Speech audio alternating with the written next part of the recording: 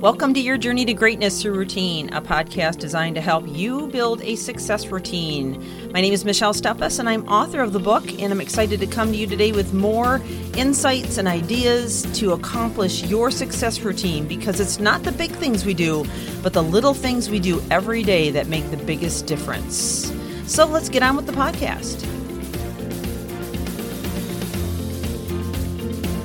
Welcome back to this series on depression-fighting habits, or we can look at it as serotonin-producing habits. They are one of the same, because when you are depressed, you are low in serotonin and possibly oxytocin and dopamine, and even endorphins for that matter. These are all the happy neurochemicals that exist within us that make us feel a sense of euphoria, a sense of excitement, zeal for life.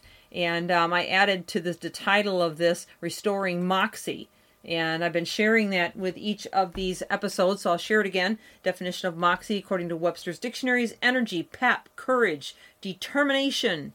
Some synonyms for Moxie are boldness, fearlessness, fortitude, grit, spunk, stamina, tenacity, and valor. And that's what I hope this series is going to help you with. And so we've gone through quite a bit of the list so far. I want to go ahead and jump into the next section of this. If you missed any of it, I would encourage you to go back, as I did lay a good foundation in the very first one. But then we got into lots of out-of-the-box ideas and tips in which you can begin to steer your life in a whole new direction and hopefully alter your perceptions and thereby changing your physiology, increasing serotonin, suppressing cortisol, which is a stress hormone, and putting you in the right direction. So we left off yesterday talking about positive talk. Now that one's pretty common. That's ones we've mentioned again and again in all of my episodes, and I'm sure you've heard it before. But I did provide a few ideas on that. We also talked about yesterday engaging in things that you are good at. So in other words, creating that feeling of working on something creative. So we tapped into your creative side pretty much. All right, so today I want to talk about body language and even getting physical. So we're going to talk about this from two angles here.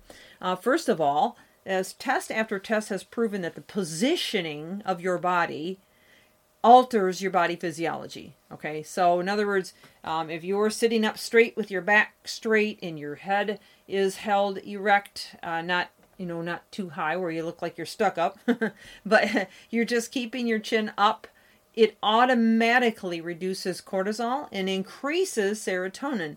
So there's really a lot of science behind this. In fact, Amy Cuddy, that's Amy Cuddy, did a TED talk on this. I would encourage you to look it up, on body language, and it's, I think it's gotten like 10 million views or something like that. And she said they tested people, and even their testosterone shifts and changes with more positive, confident poses. Tony Robbins is a big advocate of this. You may have heard of Tony Robbins or Anthony Robbins. And he talks about how the movement of your body, the positioning of your body, immediately changes how you feel. So one thing I like to do when I present in front of large groups is I like to do a quick body exercise. And, basically I have people kind of go through some motions and show them the difference at how they feel when they do each one of those. So we're going to just kind of do this real quick. So if you're listening and you can, all right, not if you're driving your car maybe, if you can, put your head down, okay? Put your chin in a downward position. Slouch your shoulders forward, hunch your back over, and let your arms just drop. Now, chances are right now you're feeling pretty sullen and even maybe a little bit sad or just kind of yuck, okay? Now, let's change that. Sit up straight, make your back straight, your head up, put your shoulders back, and your arms, put them at your sides, okay? Like Wonder Woman, I guess, would be a good way to put it. Now, how does that feel? Chances are you feel more confident, you feel more bold, you maybe even have a little surge of energy, all right? Put a smile on your face, you'll take it a step further because smiling actually releases dopamine.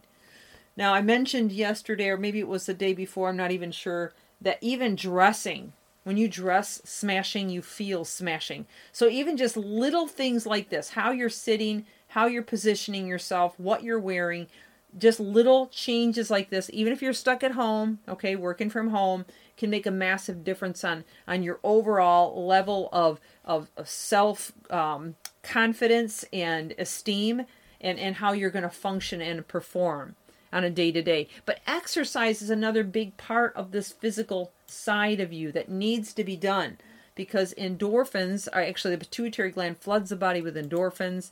And so, just taking a walk every now and then, don't work more than every 90 minutes. Take a walk, maybe go for a quick bike ride. If you have time, do some more different exercises throughout the day, or even have an exercise program, which is what I like to do. This is huge, and especially if you're feeling sluggish, take the time to get some activity in, whatever it might be, okay? So the last one that I'm going to share today is setting yourself up for small wins. And, whether you're using a checklist, which I highly recommend, or whether you're using, a system by which you're prioritizing so that you're getting your most important or your most beneficial projects done first, or even just, if you're maybe really in a hole and you're trying to dig your way out, start at one corner, work your way through, and just start cleaning little areas at a time, or filing or organizing or cleaning out your email box or whatever it might be.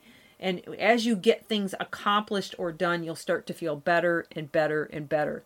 So instead of thinking about the huge goals, tell yourself that you'll succeed at one, and then just break it down into maybe monthly, weekly, daily goals that you can work on little at a time to give you those senses of accomplishment and being able to feel like you're making some kind of progress, achieving your long-term goals. And then give yourself a pat on the back and allow yourself to feel satisfaction for what you've accomplished. Well, we're going to dive into a few more tomorrow, and so I hope you'll continue to join us. And if this will benefit anybody please share it. This is Michelle Steffes, your journey to greatness through routine, encouraging you to reach higher. Thank you for joining us.